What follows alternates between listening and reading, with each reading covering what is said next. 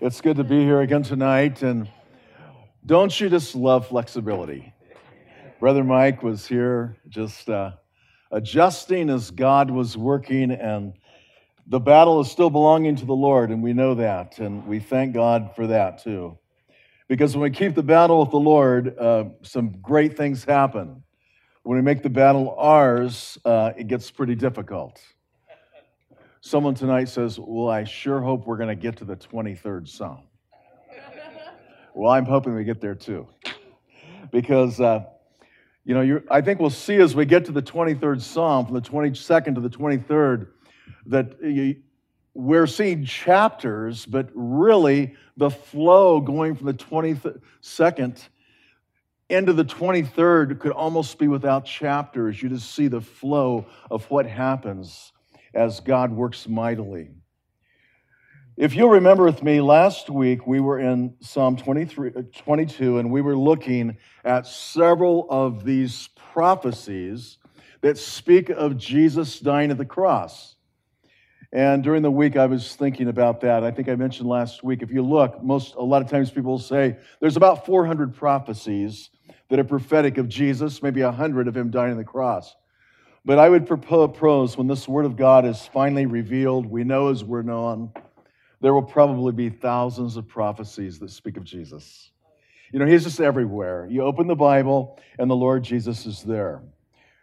We ended last week in the 15th verse of the 22nd Psalm.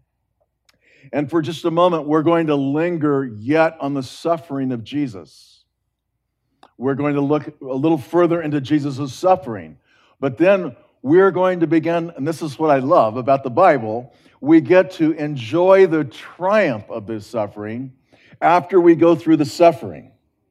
And we get to see what that suffering does for each of us as his children, even tonight as we claim this. Now, verse 16, David has used a term earlier, strong bulls of Bashan. And the Syrian bulls encircled him. And again, David is still dealing with his own journey as he's writing this. He is in turmoil and suffering. But what he is doing as he's writing this is he is speaking of something far greater than the journey he himself was experiencing. He was speaking of Jesus and what Jesus was going to endure in a few hundred years when he came and gave his life as a ransom for the world. 16, for dogs have surrounded me, the congregation of the wicked has enclosed me.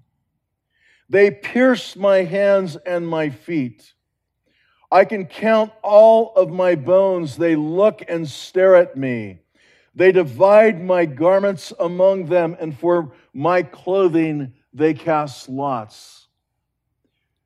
Now, we don't have anything that tells us exactly where David was in this description of suffering entirely. But I believe as we come here in the 22nd Psalm and we get to this point, we are seeing this so clearly depicting the very suffering of the Lord Jesus.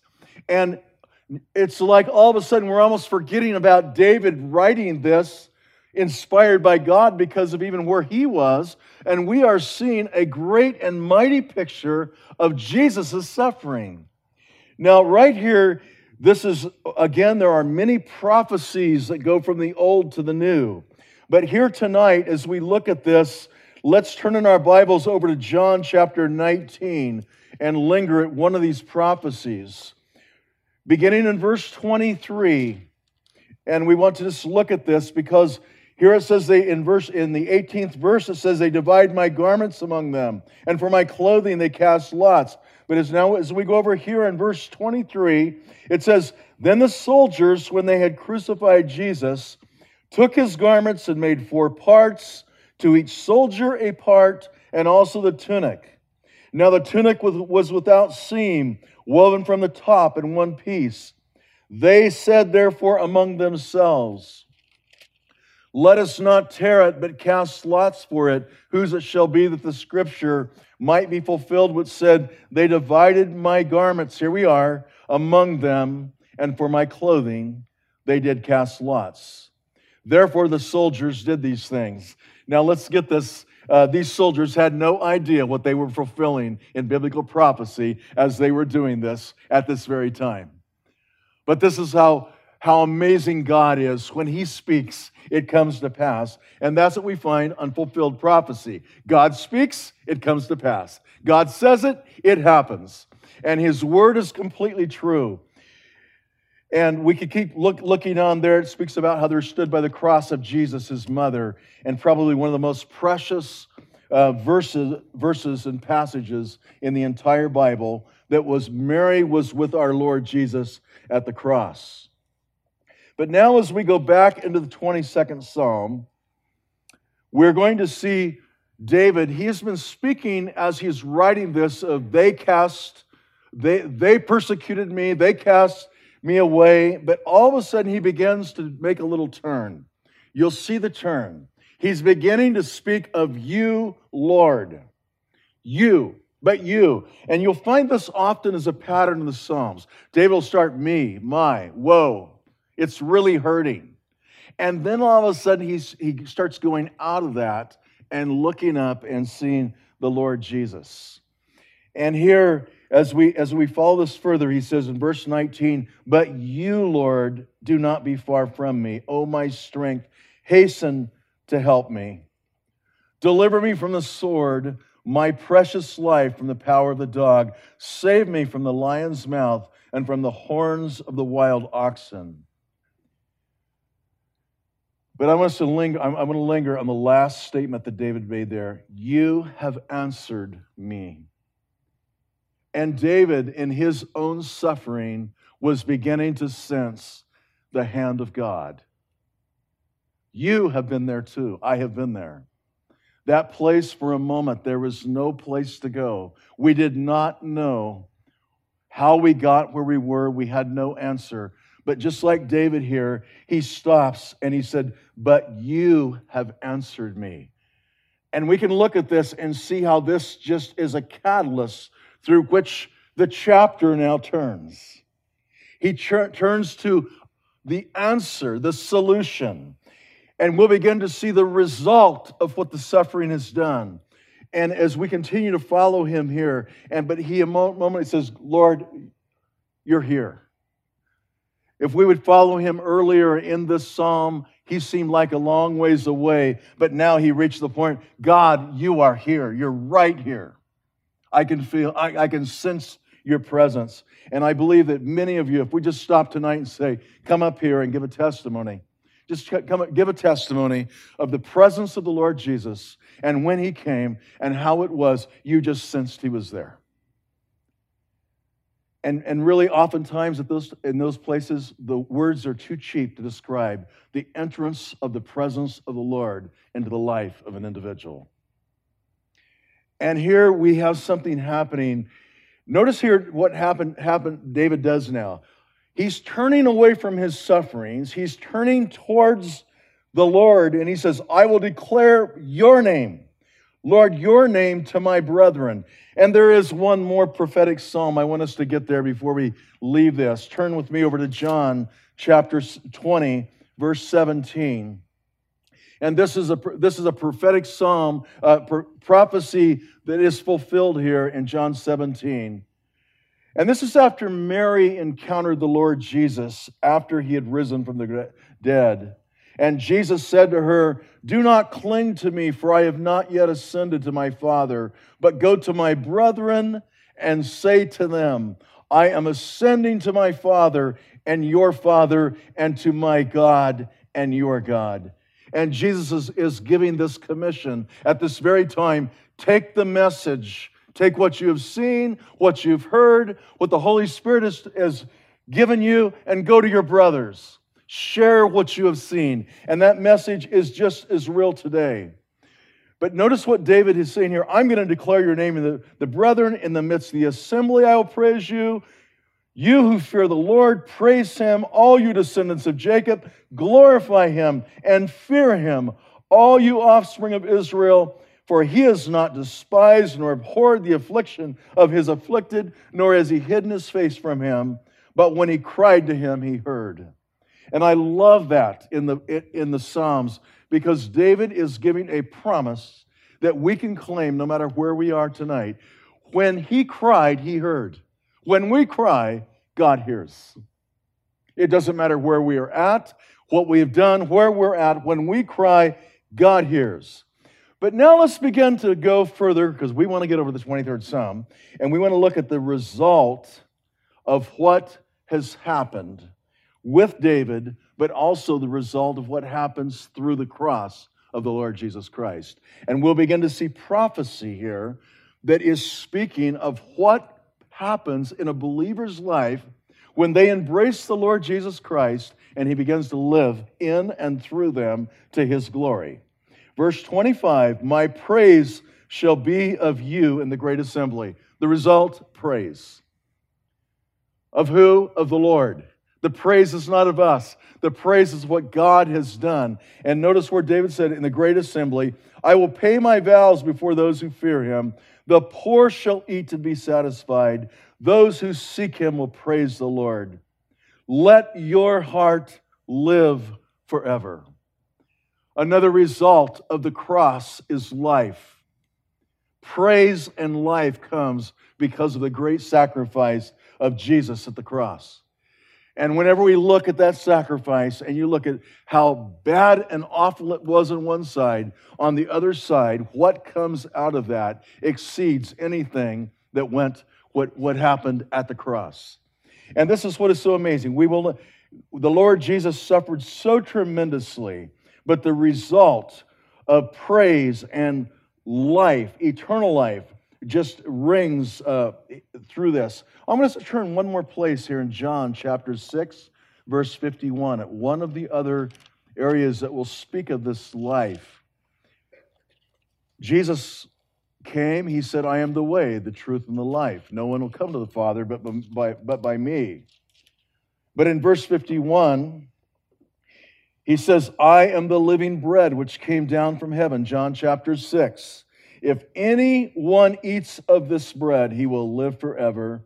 And the bread that I shall give is my flesh, which I give for the life of the world. Not only is he the Son of God, he is the life of the world. He is the only hope of the world.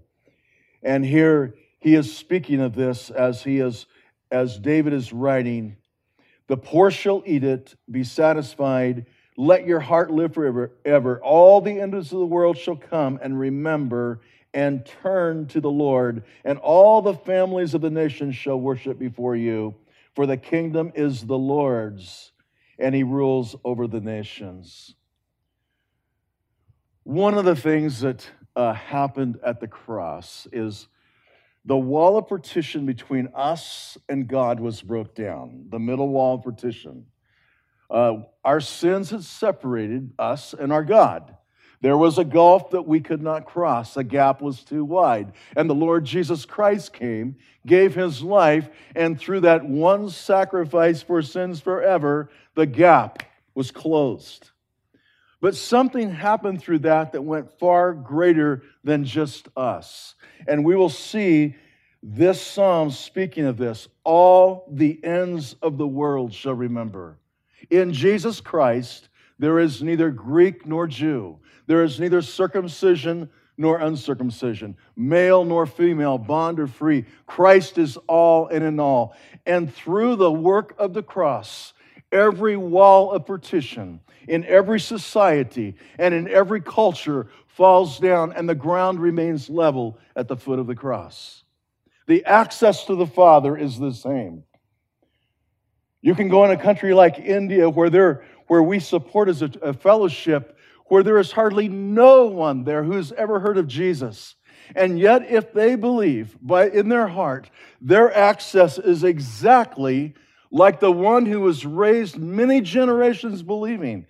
And here, if you'll linger at this with me, we'll see the ends of the world shall remember and turn to the Lord. The gospel is going to keep going. We would see this in Acts. It just keeps spreading. It goes around the world. It goes in the most unusual places. All the families of the nation shall worship before you, for the kingdom is the Lord's, and he rules over the nations. Now, one of the things that we have not spoke of yet here, and we'll just briefly go here because it's so profound, is Isaiah chapter 53. I think last week I was thinking about this during the week, that Isaiah chapter 53 is just solid prophetic of the Lord Jesus Christ's suffering. But if you'll turn with me over to Isaiah chapter 53, we're looking at how this sacrifice of the Lord Jesus that took place years later and yet prophesied of here would spread so far. But Isaiah spoke of this in Isaiah 53 in verse 10 when it says, "Yet it pleased the Lord to bruise him. He hath put him to grief. When you will make his soul an offering for sin, he shall see his seed. He shall prolong his days. The pleasure of the Lord shall prosper in his hand. He shall see of the travail of his soul and shall be satisfied. And by his knowledge, my righteous servant will justify many, for he will bear their iniquities." And what you see at the cross is the gospel just keeps spreading. We are at a place today that we're on a threshold of the very last days of the last days. And yet there are those in many places of the world that have never heard the gospel. But there's also places the word is spreading like a fire. And that fire it's just like dropping a match on a wheat field. And people are just coming to Christ by the thousands and the millions, because even our brother in India is sharing that everywhere he's turning, there's more need, more need. Deb and I are praying about a time to go because God's already got his man there, but he has no one else. This is what you find often in some of the places God has placed us. God's got his man. He is the man to be there and to share the gospel. And God will raise up other men, and he's starting to raise up other men. But still, the Word of God teaches this principle of making disciples and going out and discipling and mentoring and encouraging. And really, in many ways, this is our calling. This is one of the great calls of the Church of Christ, is to make disciples, be willing to go. As the gospel went out, he's also asking his people, be free to go out. Let me take you and spread you where I want you to go. It is always a temptation in good Christian homes and good Christian life to begin to incubate and come closer and closer and not allow the Lord to just spread us out. But this is what the gospel teaches, and this is what is being prophesied here, is that the Word of God would go out way beyond the furthest border, and it's still happening today. And I think I remember the first area God used to educate me really in this area was really the Voice of the Martyrs, and I don't know how many of you here have read it, but for many, many years read that. And the first thing that caught me is these people are giving their life for Jesus all over the world, and they're doing it with joy, and they're suffering, and people are coming to Christ. This is amazing that this would happen, and that is so true. But it's also true that God says, you are also to be my witnesses. I want you to spread also. It may be just to the neighbor. God may be saying, I want you to be a friend to the guy across the street that isn't always easy to be a friend to. I want you to have someone in your home that can't pay you back. This is what true hospitality.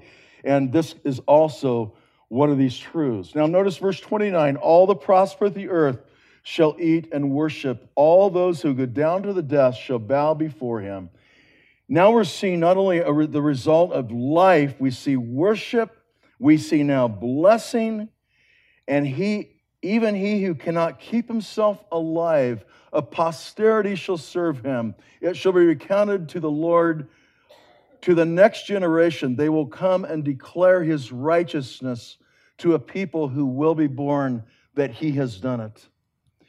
And here David is writing of something that's going to happen that yet not has happened. And that is a people that are not a people will hear the gospel. And this is what is still happening today. It is happening all over the world. I remember we were in India last year. I guess it was last year we were there, and there was a young girl that was given to us to kind of be like our care provider during service, between services. And I'll never forget, she says, we've been told that they made right there as families, $10 a month is what their average income was per family. And so this girl just asked, do you have any American money? And I had a 20. I usually carry something like a 20 and a $100 bill. And I said, I'll show you a 20. And she opened that 20 up and she says, what does it mean in God we trust? She had never heard. She didn't know who God was. So we had the privilege of explaining to her how God is the one who created the world, and she had never heard that before. And how we are in a nation that truly has acknowledged that from its foundation when we were first birthed. And she says, that's amazing. Then one of the next things she said is, could I have it? And I prayed about that for a while, and finally I told her, I said, I could really hurt you if I let you have that.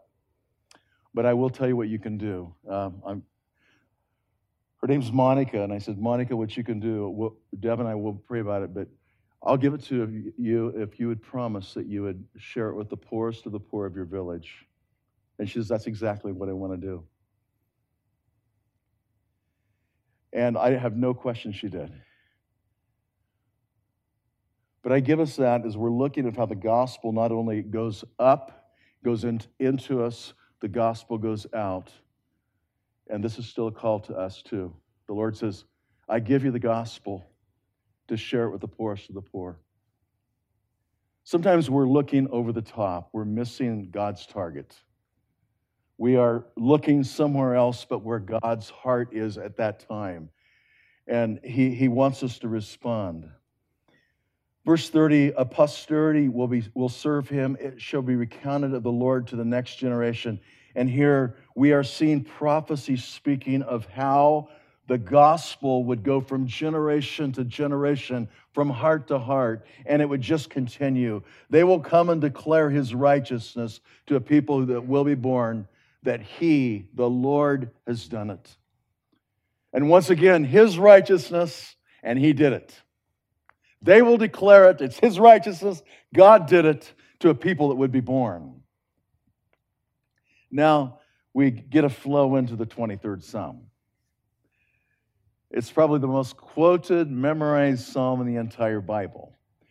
But when we look at the psalm in the context of what we have just came out of, as we've looked at the prophecies that spoke of the Lord Jesus and his death, we will begin to see that the 23rd Psalm is speaking of the result of what the Lord Jesus Christ does within us and what the Lord does within us. It's a beautiful psalm. It is blessed. It's probably one of the most common psalms that's ever been used at funerals. I'm sure it has nurtured many of your hearts at different times, at different places. But as we look at it tonight, this is what is so beautiful about the Word of God, is every time we read it or look at it, its beauty comes to us a different way. And I don't know how that will come tonight to you, but I believe it will. David, again, he's still the psalmist. He's writing. The Holy Spirit is speaking through David. And now he says, the Lord is my shepherd. You know, it's easy to say that really easily, fast, quick, the Lord's my shepherd. But you know what David is really saying? I'm a sheep. I am his sheep. If God is my shepherd, I am a helpless, wandering sheep apart from the Lord Jesus. I am defenseless. I will wander away from God. And David here was claiming something so important for each of us as Christians to claim regularly in order for there to be victory in the Christian life. And that is, the Lord is my shepherd. I caution us here because it is so easy to place an idol between us and God. It happens so easily. John, the Apostle John said, little children, keep yourselves from idols. David wasn't there. He was looking and saying, it is the Lord who is my shepherd. And as he is speaking of this, not only is he speaking of his helplessness, but as a shepherd of the sheep, he knew how needful it was for the flock to have him around them at all times. David is recognizing that not only am I a sheep, but God is so powerful because I'm a shepherd boy out here in the hills of Bethlehem, and I recognize how much my shepherding affects the sheep. If I leave, they're going to die. And David says, the Lord is my shepherd. There are times in every Christian's life that God must take us back to this truth, and we did not realize we had forgotten it. It slips from our hearts without realizing it. I am a sheep. God is my shepherd. Verse 2, he says, he makes me to lie down in green pastures. David, as a shepherd boy, would recognize how sheep would not know how to get to the best pasture. He would try to lead them. He would try to direct them. But the sheep would wander away and go somewhere else. And here David says, he makes me lie down in green pastures.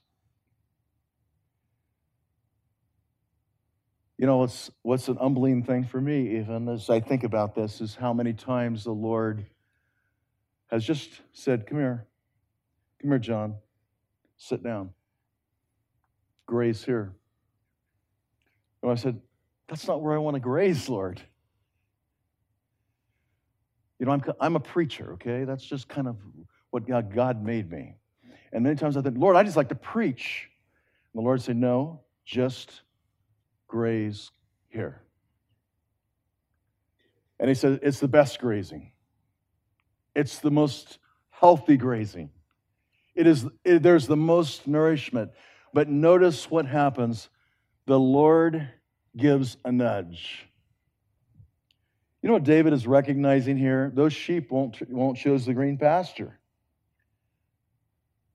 You know, Isaiah says it like this, all we like sheep have gone astray, and we have turned everyone to his own way, and the Lord has laid on him the iniquity of us all. We run from green pastures. We miss them. We look for, well, what's that song? Looking for love in all the wrong places. That's just what the flesh does.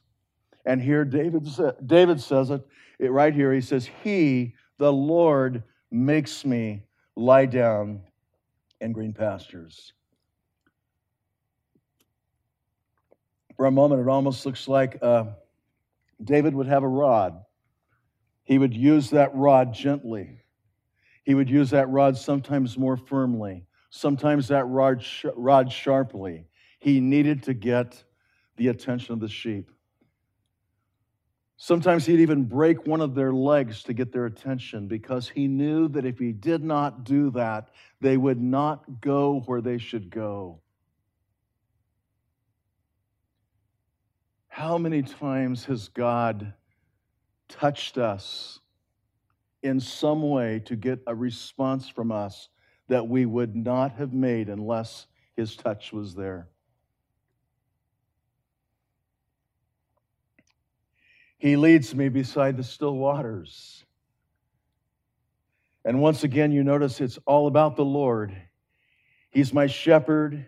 David is saying, I will be totally content there, but he makes me lie down. He leads me beside the still waters. I miss where the blessing is what David is saying. He's like, I can look out and see the sheep, and the sheep will go right past the blessing. So the loving hand of the shepherd checks the sheep so the sheep can stop and drink at the purest, most nurturing water that they would ever get. Now, this entire psalm is really just speaking about how much we need the Lord.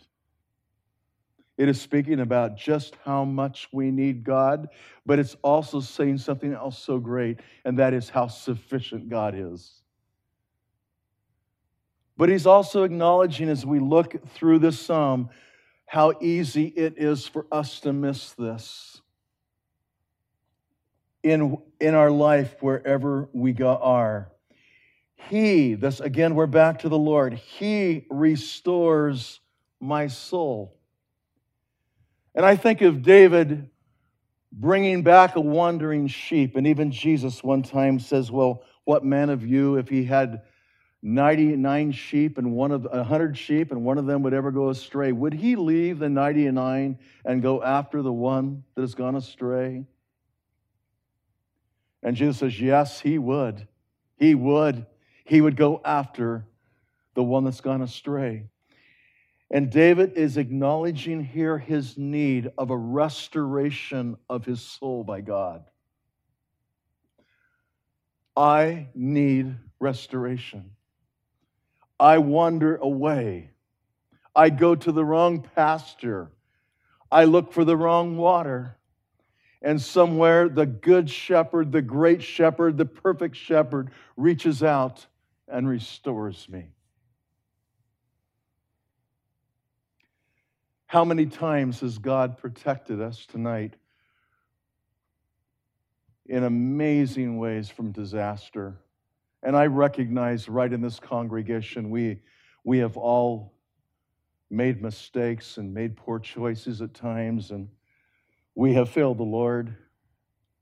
But when we look at the restorative hand of the Lord, today a brother texts me from California, and he says, if you could grab one attribute of God and just hang on to it, which one would it be? And I looked at that and I thought, Tony, I don't know what to do because it's too big. But then I just wrote love. Love. Because love is restoring. Love is forgiving. Love is giving. And I waited, and pretty soon he came back and he said, yes, that's exactly what hit me. The love of God. And here David is saying this, He, the Lord, restores my soul. How many dangers has He protected us from? How many pits has He pulled us out of? How many places has He protected us from an evil we did not even know existed? When in our own selfishness, we was running towards destruction. And David says, He, the Lord, restores my soul. You notice David is going beyond a sheep now a little bit because a sheep doesn't have a soul.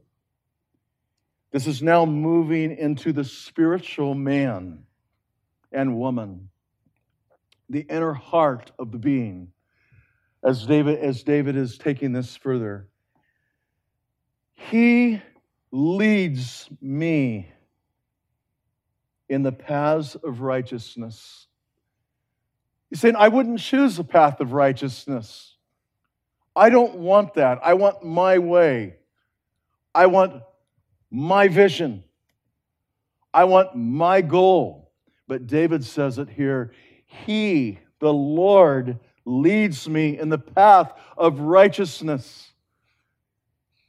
He says, I've got to have you go down that path, or you will not have the path of righteousness.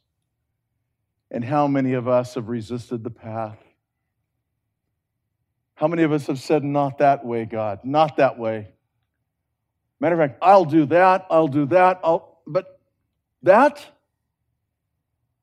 And here David says, He, the Lord, leads me in the paths of righteousness. And then notice why He does it. It isn't even He's not even saying for your protection. He's saying for His name's sake.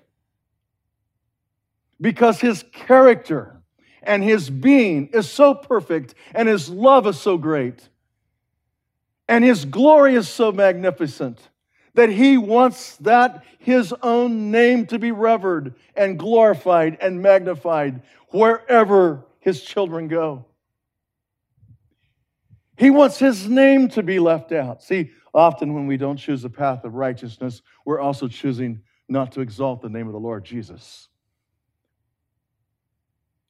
You know, we hear this term, my way or the highway. And here David is saying, the Lord gets involved to lead me in his way, not my way, for his glory, his namesake, for his honor, not because I can have whatever, but because of who he is. You see, God doesn't love us because of who we are. He loves us in spite of who we are. God has an amazing love, but as he begins to speak here of this, and he says, for his name's sake, then David stops and he looks back and he says, yea, though I walk through the valley of the shadow of death, I will fear no evil. Now that's been preached at a lot of funerals, and I don't take it away because it has an application. Remember the last time we spoke, we talked about how often the Bible has dual or multiple applications to the same. There may be a primary, there may be a secondary, there could be a third. And here David is saying, yea, though I walk through the valley of the shadow of death, I will fear no evil. Have a friend that really is a precious friend in the state of Washington where he used to pastor. One day he walked into the church. He sat in the back of the church. Someone had brought him, just offered him a ride. And his name was Robbie. I got to know Robbie. We became very close. I never realized that the two guys so different in so many ways found so much likeness in another. He had elephantitis, if you know what that is. He has an enlarged head, but his heart toward God was just unbelievable. And it still is. Had a stroke at about 55 years old and was never able to walk back into church, and he's still at a daycare. And Deb and I was just up there a few weeks ago and stopped in and spent some good time with him and the folks that are there. But Robbie, when he reached, he doesn't know where any of his family lives. He doesn't know anything about any of his parents. He never did. Just a homeless guy that found Jesus. And that's who he is. But you can never get with Robbie, and none of you could either, and sit in his presence for 15 minutes without him giving you a word that will linger from the Lord, that will linger on your heart for a long time. Amazing. Sometimes we would sit for hours in difficult times, and I didn't know what to do, and I just plopped down beside Robbie, and he'd look, and he'd just give me a word, and I would leave. And it was amazing to watch this guy. But Robbie had a challenge when he got 60. He knew that elephantitis takes your life early, and he recognized that he may not live long, and he called me, and I got over there, and he said, I never had this problem before, but I'm going to die. And this thing of walking through the valley of shadow of death with no family is a very, very difficult thing. And it was a very real battle of Robbie's life. There was about 2 months until the Holy Spirit rose and just triumphed over that, and the fear of dying without no one, no family, but yes, friends. We said if we're there, we're not there like we were. Now he's 70. But there's something else here that David is driving at, I believe, that we want to get tonight, and that is that, and I have read this, and maybe some of you could even elaborate on this, but there is, even through Israel, those of you who have been in Israel, you have steep, sharp cliffs that go up. And in those cliffs would dwell many mountain lions and bobcats and various types of dangers, even sometimes thieves. And some of the shepherds would get to the place that they would call those the valley of the shadow of death, because they had to get the flock through a dangerous place. They had to be bold enough to walk through danger and be okay with that. And it's possible that what David's saying is, when I, as a shepherd, get to the valley of the shadow of death, I have no fear. The danger is there, the wolves, the lions, whatever surround me, possibly thieves, but I carry no fear. Because here was the reason David was looking past the wolves, the lions, and the valley of the shadow of death, because you, Lord, are with me. You're there. You're not going to allow me to be overcome in a dark valley. You have been there, and so have I. You may have never been to Israel, but you have been there. You have felt the arm of the enemy. You've sensed the attack. You've heard the whisper of the enemy. Jesus was there, even at the cross when he gave his life as a perfect sacrifice for the sins of the world. But here David was there. But notice what he said, I will fear no evil because you, God, are with me. You make the difference completely. I give this to you tonight because there is no other person that makes a difference. He is the only true God. He is the everlasting Lord. He is the King of kings, the Lord of lords, the great I am, the Alpha and Omega.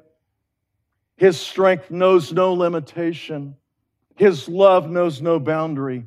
And here David is simply saying, you're there, God. When I'm there, you're there. And because you're there when I'm there, I do not need to fear. It is just a couple verses, chapters later, when David in the 27th Psalm would say, let's just look over there. Flip over with me to Psalm 27, verse 1. This is David is writing here, and it's exuberant declaration of his faith, and he says, the Lord is my light and my salvation. Whom shall I fear? The Lord is the strength of my life. Of whom shall I be afraid?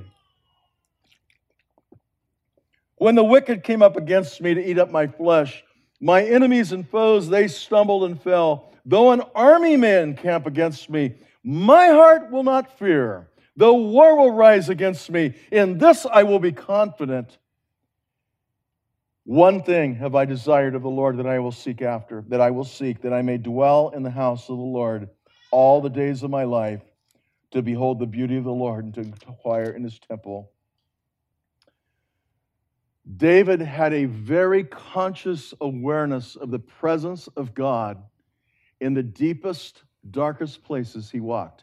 But if we follow this in the Psalms, we find out it didn't just happen immediately. For a while, he cries out. There's a hopelessness. There's a desperation that comes with David. And then all of a sudden, God is there. Many, many, many of you have experienced that. You have all of a sudden just felt that calm that just settled in your heart. And it was okay. It didn't mean we got out of the valley of the shadow of death. It didn't mean that. I believe we've been hearing teaching here. Pastor Brad may have taken this last week, even on the storms, and we'll be looking at that again this weekend. But the storms that the disciples found themselves into, one of the things that's interesting is they were walking, Peter and Jesus were walking back to the ship together. The storm did not cease until they got in the ship. Jesus was showing Peter a really powerful lesson. I am the master of your storm. I am the one to calm every fear, to strengthen you in a time of need, to give you nourishment in times when you just can't quite go on. And David here also says, I will fear no evil, for you are with me. Your rod and your staff, they comfort me. We say, hold it, a rod. Your rod, God, comforts me. That hurts. Sometimes the rod hurts. But what David sees here, as a shepherd, think of how many times he would have touched the sheep to protect, to do something to the sheep that would keep them from doing something much worse. Now we think of that rod of God. You know, when God uses the rod, He uses it perfectly. Perfectly. He doesn't hit too hard, He doesn't hit too, but He hits just right to get our attention. He touches us. I remember a time speaking many years ago, and an old pastor who'd actually installed me as an elder was sitting beside me in this church, and he got done and he says, I was relatively young yet. He said, "Young man, you felt the rod of God, haven't you?" I said, "Yes, I have." And you say, how can the rod of God comfort you? Because the end of the rod of God is blessing and life and peace. The end. It doesn't feel good. It isn't what we would choose. It isn't what we want. But the end of God's rod is always blessing when we can look to Him by faith. One time David wrote in the Psalms and he says, "He knows the way I take, and when He tries me, I will come forth like gold." You see, God is looking past the circumstance. He's looking past today's trial to the finished product that He wants to see in every life that's here tonight. He sees us. He knows our flesh. He remembers we're dust. He sees our weaknesses. But God is looking past that when He uses His rod.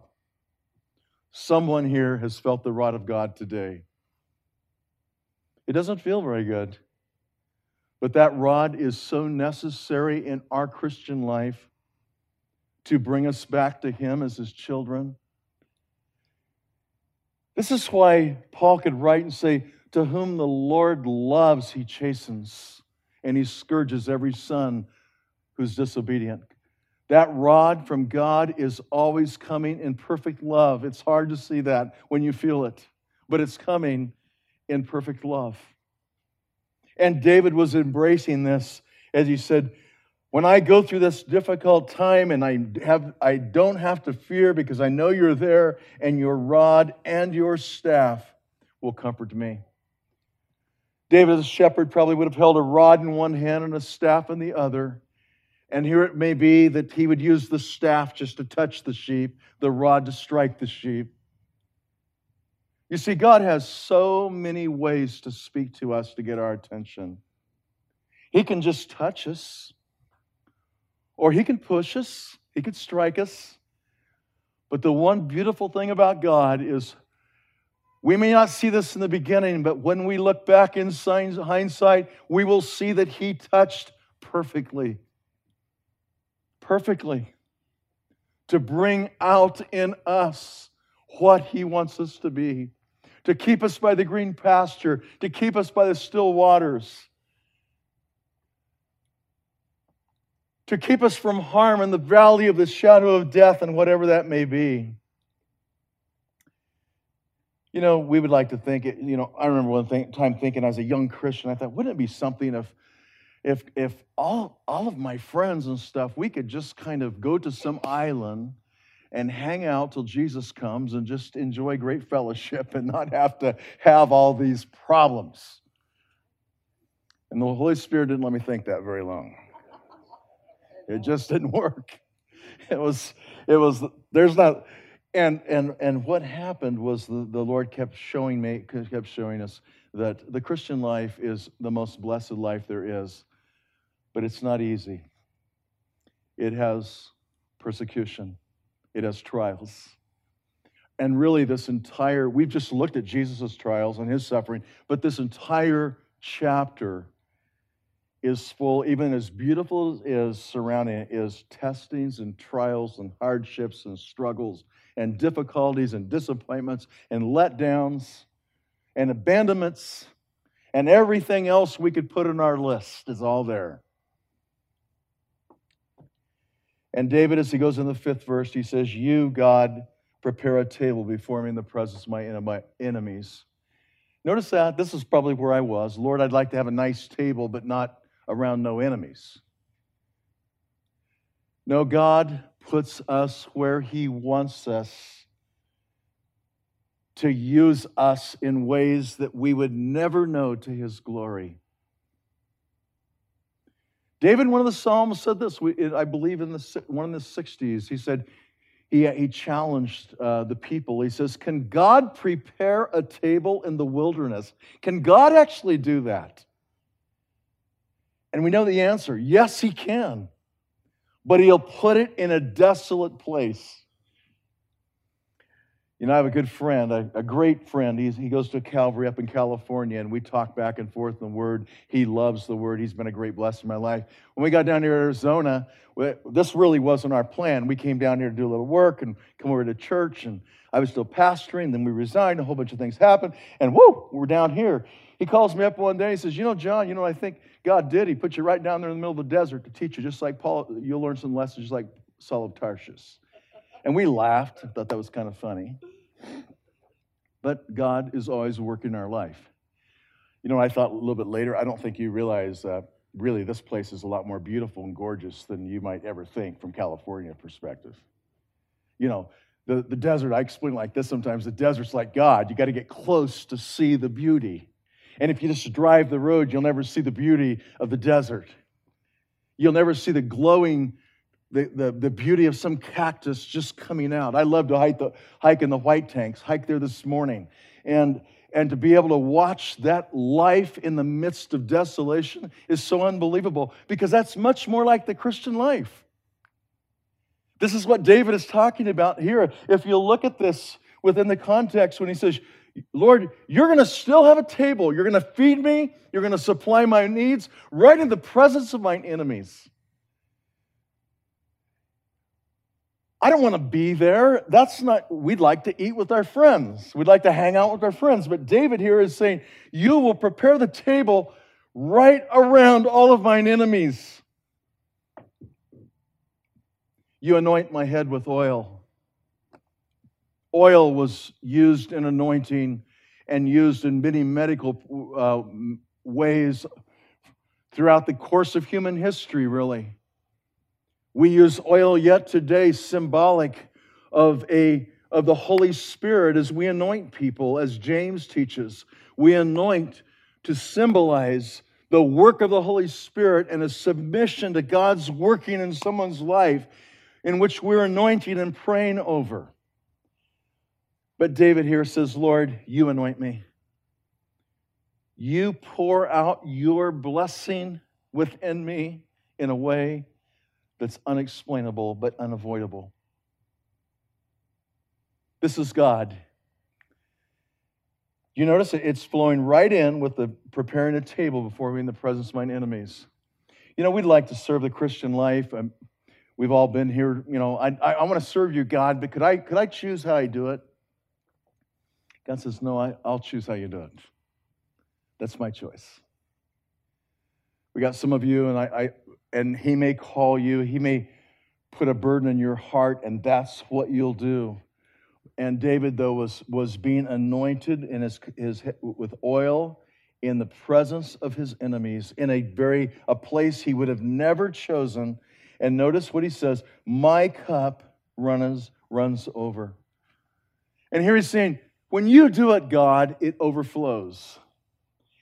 You know, when we do it, all we can do is fill the cup for a little bit. Oftentimes, if we create something, we add a byproduct to it, okay? So here's the positive, but over here's the negative. Over here's a new car, but here's the pollution. Here's a new bomb, but what do we do with the nuclear energy? The waste. But when God does it, he always does it perfectly and right and complete. And he says, my cup runs over. God, when he blesses, never intends for the blessing to stay inside the cup. When he is blessing, he's got somebody else in mind. He is thinking beyond us. I remember one time years ago when I was a young man, my father, he's still alive, and we thank God for him, but he made a comment to me as a young man, and you know, certain things your parents say just stick with you. And he says, never forget that whenever God blesses you, he has someone else in mind. This is what Jesus had at the cross. He had other people in mind. He was thinking out there. And here David says, my cup, when you do it, you prepare the table. When you do it, regardless where you do it, when you anoint my head, my cup just runs over the top. Guess what's going to happen? My cup running over is going to somebody else. This is what the gospel teaches. We're not to live in isolation. Our hands are to remain open. Our heart is to remain open. We're to go somewhere else and share with other people the gospel of Jesus. And David, as he comes to the end of this, and he's just beginning to speak of the tremendous blessing of God. Surely, goodness and mercy shall follow me. You know, sometimes we'll almost say, well, goodness and mercy is kind of like two sheep. No, that's not what it is. David is saying, no, surely, goodness and mercy will follow me. And notice how long? All the days of my life. You know what he's really saying here? I want to go be running across the finish line when God's done with me. Surely goodness and mercy shall follow me all the days of my life, and I will dwell in the house of the Lord forever. In those last couple of verses, you will see protection, you will see provision, you'll see preparation, and you'll also see a promise that never goes away. That when we are God's children, God is going to bless tremendously as we look to Him and respond to Him and follow Him. Before I close with prayer, I remember years ago reading about a Shakespearean actor who grew up in a little town of Scotland, little village, and he became very, very famous, and he traveled the world performing plays all over the world. And the little village got the word one day that this great actor was going to come back into their village, and they wanted him to do something. They didn't think he'd have a cast for a play, but someone suggested, why don't we have him come to the town hall and have him come up to the front at the town hall, and we'll put up a stage, and let's get the old pastor of the church together with this man and let him quote the 23rd Psalm. He knew the Bible when he was a boy. And someone said, well, why don't we make it a little contest? The Shakespearean actor can quote the 23rd Psalm, and the old pastor can quote the 23rd Psalm. And someone said yes, and that's what happened. The crowd gathered in the city hall, and the Shakespearean actor just began to quote the 23rd Psalm like people had never heard it before. Every word was perfectly pronounced. Every sentence was perfectly spoken. And when he finished, they felt sorry for the old pastor who was to say it too. And the old pastor began to say it too. And the people knew right away they shouldn't have done that. That wasn't even a contest. He just kind of fumbled through the words and got out the words and finally ended with what we've ended with tonight. And the people got ready to leave, and the Shakespearean actor stood up in front of the town where he was born. And he says, I need to tell you something that's really, really important tonight. He said, I knew the psalm, but your pastor knows the shepherd. This is what it's all about. To know the shepherd who gave his life for the sheep. And regardless of what we get from this is the most important truth of what we've looked at tonight. Know the shepherd. It makes all the difference in every way. Let's pray. Father, we thank you for the privilege of being here with your children tonight. Lord, we just want to acknowledge that you have so tenderly guided us and protected us. We have felt your rod, we have felt your love, we have felt your kindness. Lord, tonight we have again felt your word as you have spoken to us each, individually and also to collectively. I pray, Lord, that you will just give us a heart for you, dear Jesus, as David has. Help us to just seek after you and always know that you are there and always have that confidence that no matter what happens, you're there and you care and love us with an everlasting love. Thank you, Lord Jesus, that you don't let go. I want to thank you, Lord, for the times that you chose a path that we did not choose, and yet as we look back, we know it was the best path for us. So may this week be a blessed week for everyone here, Lord, and may your name be lifted up in our hearts and our lives, and may we, Lord Jesus, share you as the perfect shepherd of the sheep, not only by word, but also by deed, wherever we are throughout this week. And we pray this in Christ's name. Amen. God bless you all.